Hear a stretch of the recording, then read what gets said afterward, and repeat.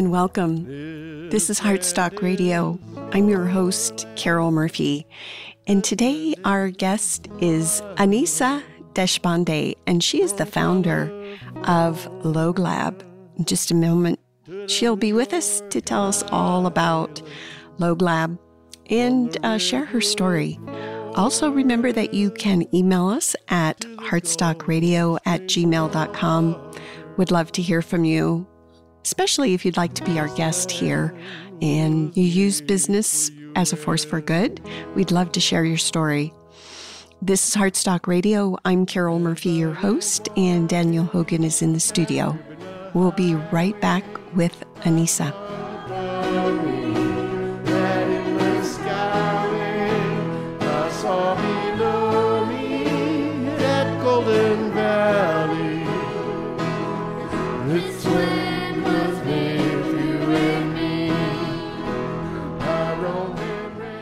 Thanks for listening. This is Heartstock Radio. I'm Carol Murphy, your host, and today our guest is Anisa Deshpande of LogLab. Hi, Anisa.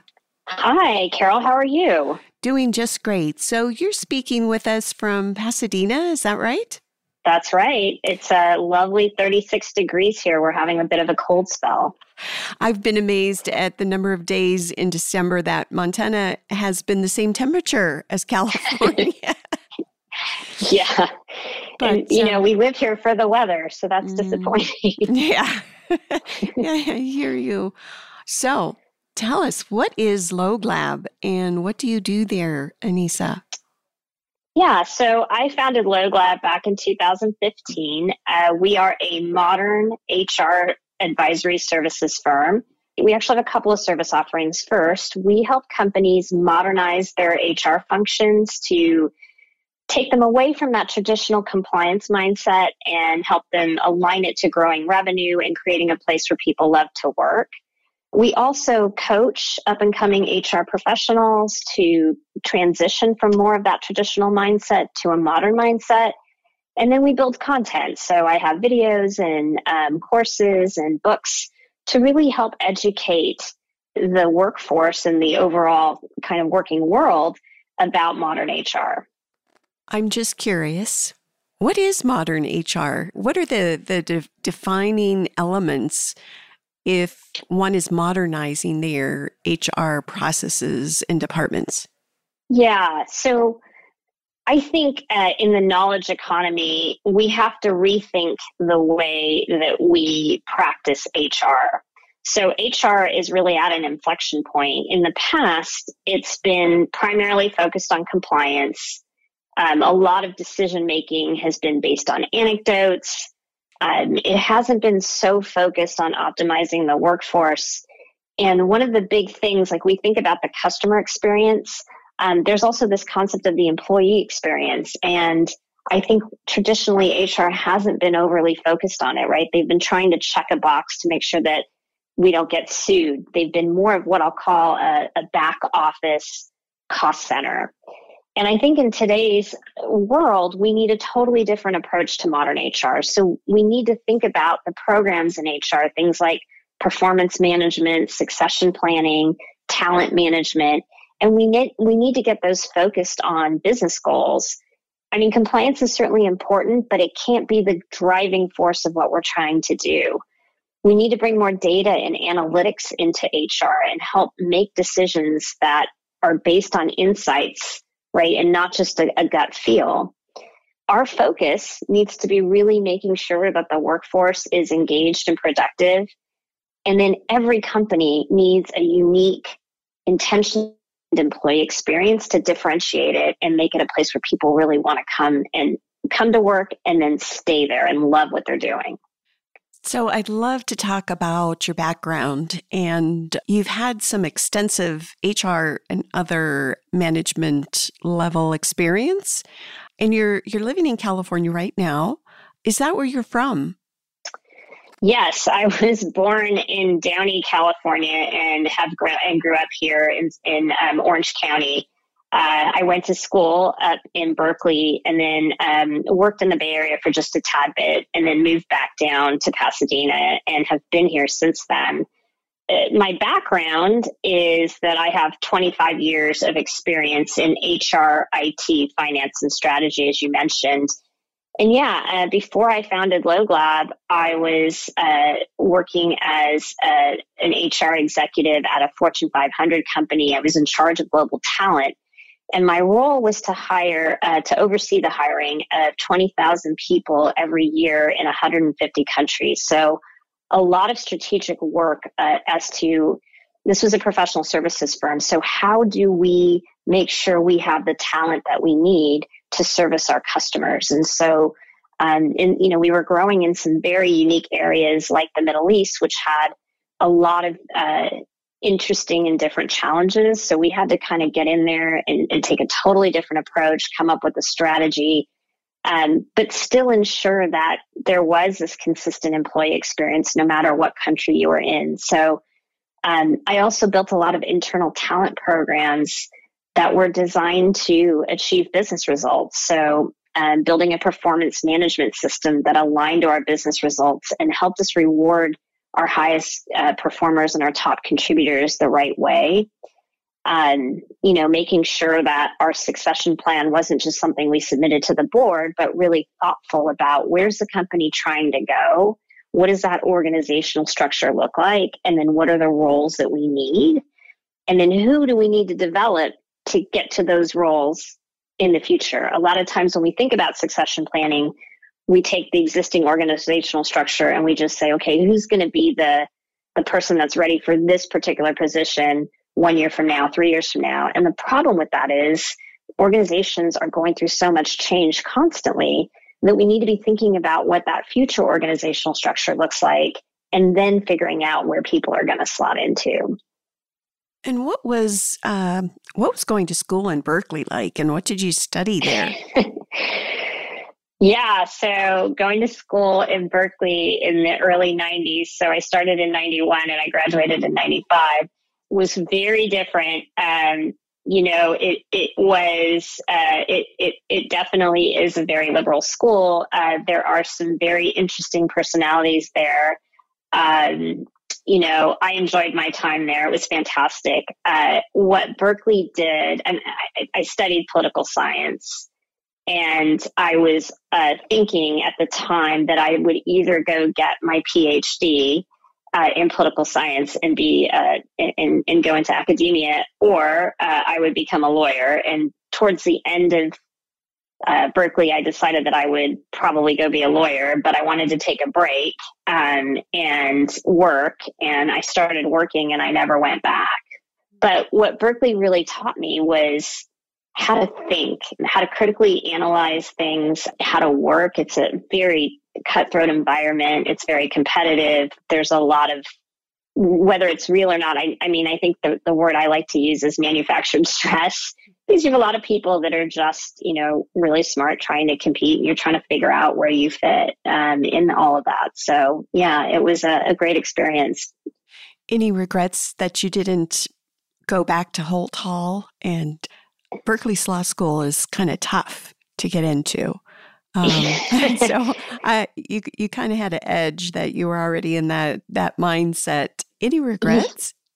No regrets at all. I think as I've learned about myself, I am a very creative person. And I think in the corporate world, even when I was working there, it was very hard for me to express my creativity. And so I don't think I would have been happy being an attorney. I probably would have practiced for a couple of years and then done something different. It's just, I work with a lot of attorneys now, and I can tell it's really just not my cup of tea. I don't have any regrets. Although I am fascinated. I think law school itself seems like it's a very interesting experience, right? Like the academic side of it, like the learning about the law, there's so many nuances and interpretations, but I think actually practicing it is very different from how you learn about it. And HR, at what point did you know that this was your calling and your passion? Yeah, it's so interesting because I thought it for a long time, right? The first 10 years, almost 15 years of my career were spent working in IT roles and even in leadership IT roles. And then I was in a situation where my boss got fired and they felt like I wasn't ready to take control of the entire department. So they asked me to run it in the interim while they hired a new boss.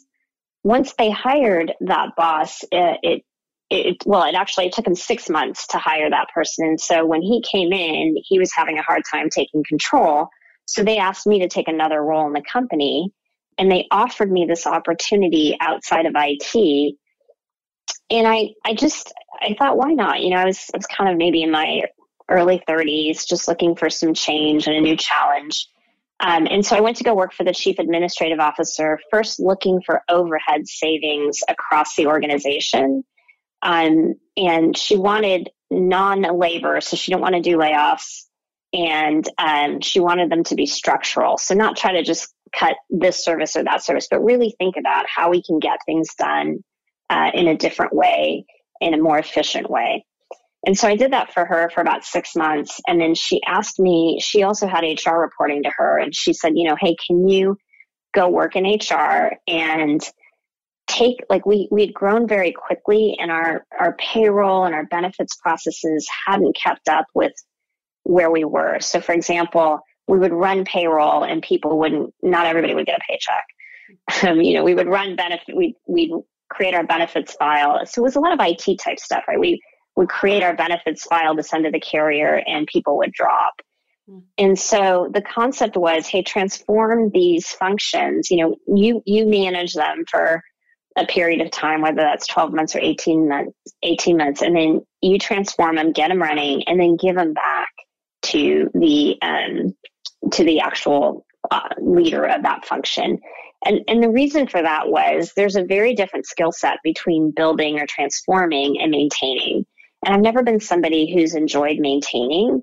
And so, and she saw that, and she realized that this is, an opportunity for you to really, work and get these things modernized and functioning well and get our employees happy, but then, be able to give it to someone else to optimize over the long haul.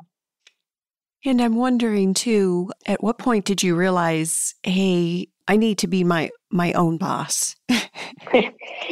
That's a leap. Yeah. And so after I left the job that I just told you about, I went to go work. So I was working in HR, and then I went to go work for the CFO of a Fortune 500 company, where I also ended up working in the talent organization.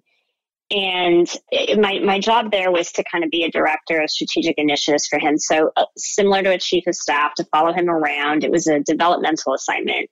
Follow him around, understand how a Fortune 500 executive makes decisions, and run some strategic activities as well, like our strategic plan for the company. And so we did that, and we found this gap between what we were trying to do as a business and our HR function. And so that's when I went and took the global talent role after 2 years of working for him. And I really enjoyed what I was doing, right? I love this concept of taking HR practices that are very compliance driven in nature and transforming them into business functions, like things that have actual business results, and you can tie that connection very closely. But we were a very big company, and I just felt like I was loving the work so much. I wanted to have a bigger impact than one company. And I thought this concept was so cool that you could take it and apply it to a number of small companies, right? The startup industry, startups were going crazy at that point. Private equity was also starting to invest heavily. And I just saw this opportunity to really help these companies get to where they wanted to. So I decided to take the leap and leave corporate. And once I left corporate, I also I think when you've done something for a long period of time, so I was in my early 40s when I left, maybe 41, my identity had been completely wrapped up in the corporate culture. And I think I spent the next 2 years, 3 years figuring out who I was. And in the corporate world, as I mentioned, I wasn't able to express my creativity. I didn't realize what a gift and what a strength that would be for companies. And so when I went out on my own, and as I started to get more comfortable with who I was and what I wanted to be and how I wanted to show up, I definitely brought a lot more of that into my work.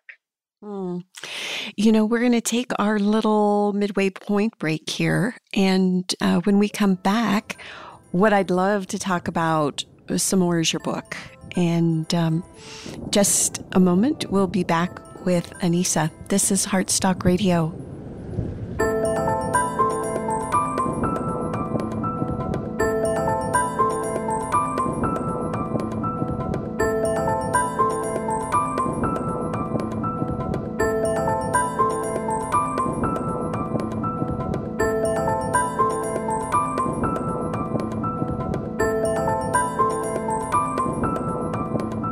This is Heartstock Radio. Welcome back, and thanks for listening. This is Carol Murphy, your host. Today, we're speaking with Anissa Deshpande and her company, Loglab. When did you get the inspiration for writing the book? Yeah, so we were in the middle, or we had just started the pandemic. It was probably April of 2020. And we were in lockdown, and so in California. And so we didn't, there was very limited things that we could do at the time. And I think also we just didn't know enough about coronavirus.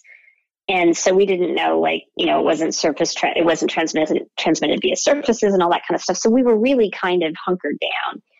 And while I was busy with work, I still had a lot more free time. And I got tired of binge watching TV. And I don't know, I just decided that it was time to kind of to maybe design my own story, right? To tell my own story and to craft something that would be fun. And so the story, I am a writer, I write poetry. This story kind of came to me one day as I was, maybe it's just like we had time for our minds to sit still. And so in one of those moments, the story actually came to me. And it's a combination of all the anecdotes and data points that I had used over the years to educate people about modern HR. And what would happen is I would give them these data points, and they would go, yeah, that makes sense. But they wouldn't consume it in the way that I wanted them to. They didn't get it in their heart of hearts and be like, yeah, I have to go do something with this, right? It wasn't as compelling as I wanted it to be. So that's why I decided to write this book. And it is a modern HR novel. So it's a fiction tale about a woman who, it's about a company actually, that is struggling with their business. And they have a competitor that enters the space, and then they have to really rework their sales, their operations, and their HR and R&D and all the other things. The CEO feels really good about the other departments, right? The ones that are less people focused, but he's struggling with his HR leader. And he has a strong HR leader, but she's focused on the wrong things. And so this is her journey, going from a traditional HR mindset to a modern HR mindset, and really building an HR function that helps the business get to where it needs to be. And along the way, she's helped by a coach who is loosely disguised as me, who, guides her through this journey of transitioning her mindset. And so that's really what the book's about. And how about the name, The Comeback? Well, it's interesting because I think this may have not been a conscious decision, but as I thought about it later, it made sense, right? When you start your own company, and, you definitely go through ups and downs. And I think whenever you're running your own business, I don't think it ever ends, right? You're always going through ups and downs with your business. It's very different from a corporate career where every year you get a performance review, you get a certain increase, and your income keeps growing and growing. It's there's just things that you can't control when you run your own business as much as you try. And so I think for me, this was making a statement about me coming back 5 years, 6 years into my business as okay, now I'm an established business. So there's a little bit of that, but it's also about the business itself and how it made its comeback, right? Like, so it was struggling, and it's the story of how it comes back to be successful again. And I'm wondering if you might be able to share with us some success stories, how working with your company has had the desired effect that you know can transform a company. Yeah, so I work with a lot of what I'll call emerging growth or investor-backed companies that have an imperative to grow. So, especially on the private equity side, you'll start working with a company that maybe is very good in one vertical, but now has gotten an injection of cash or capital and needs to, take a different direction with the business. And so often we have to look at the things like the leadership structure and the culture and, the sales organizational structure and figure out, how are we going to make this company successful in this very short period of time.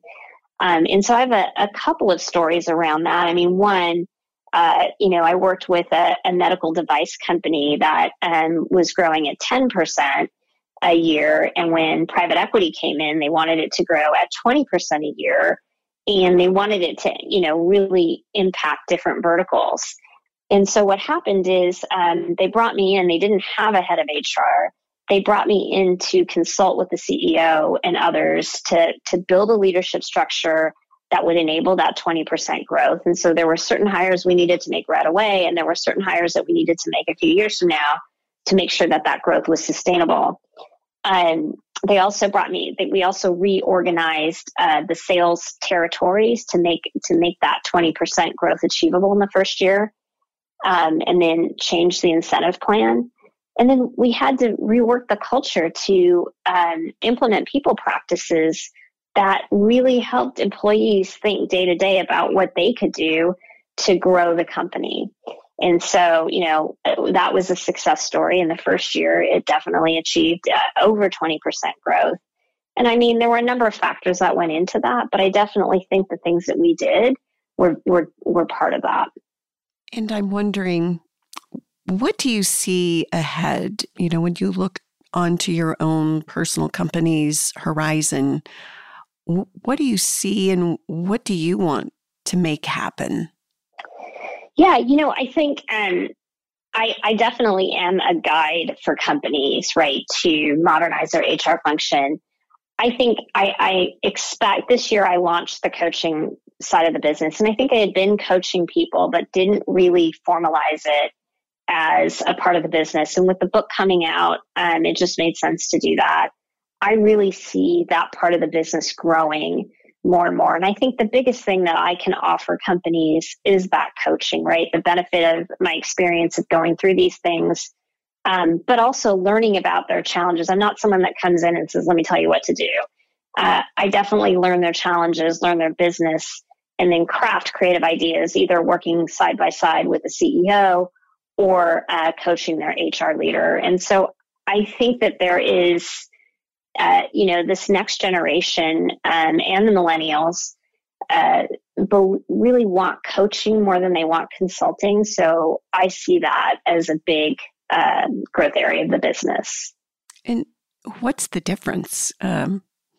Yeah. So in coaching, you're guiding people to the answer, right? Like you're helping them understand the challenges from different perspectives, helping them think through ideas, but then they're running and executing the ideas.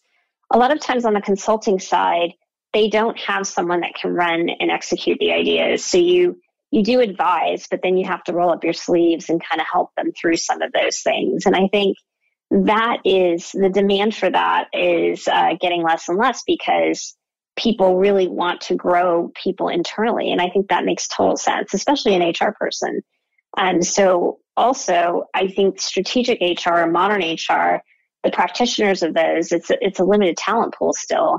And so a lot of people see that their HR leader may have the potential to do that, but needs some coaching on how to do that. Mm-hmm. So that's another common thing that I see.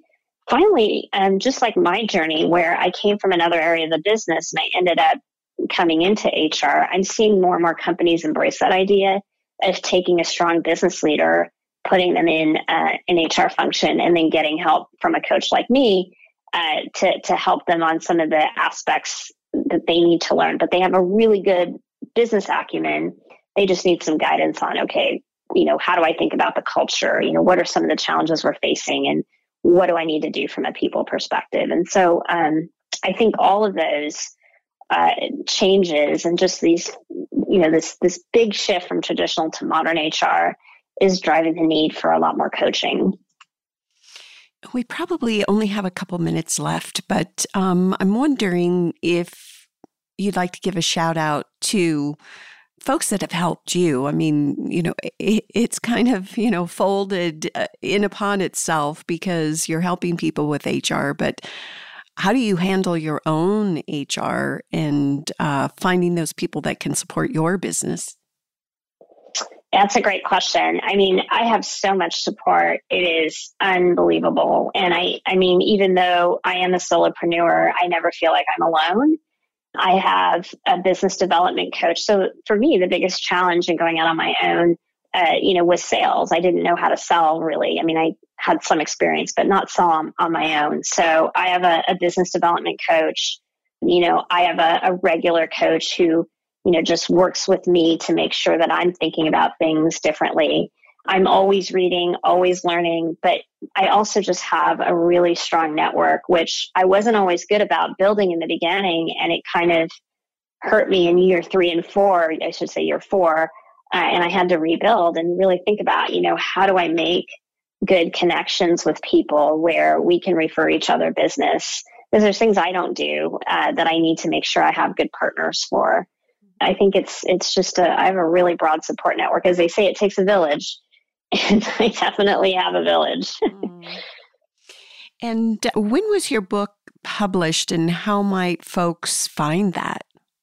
Yeah, the book was published in May of this year, and it's available on Amazon. You just have to Google The Comeback by Anisa Deshpande. There's a couple comebacks out there. I can imagine that's probably a really popular title during this pandemic and all of the ups and downs that we've all experienced on top of weather and fires and on and on.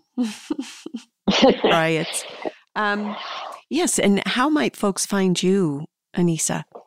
Yeah. So I'm on LinkedIn. You can connect with me there. I'm also, my website is theloglab.net. And you can also go there, learn more about the services, and reach out to me. Thank you so much for sharing your story and writing your book and being on Heartstock. I really appreciate that. Oh, thanks for having me. Mm-hmm. And this is Heartstock. I'm your host, Carol Murphy. As usual, we shall be back next week. Thanks for listening. Peace. In the wheat fields waving, and the dust clouds rolling. Heartstock Radio is a production of KBMF 102.5 Butte America Radio. Hear our programs every Friday at 5 p.m. Mountain Standard Time via live stream at butteamericaradio.org. I saw a sign there, and on the sign it said, "No trespassing," but on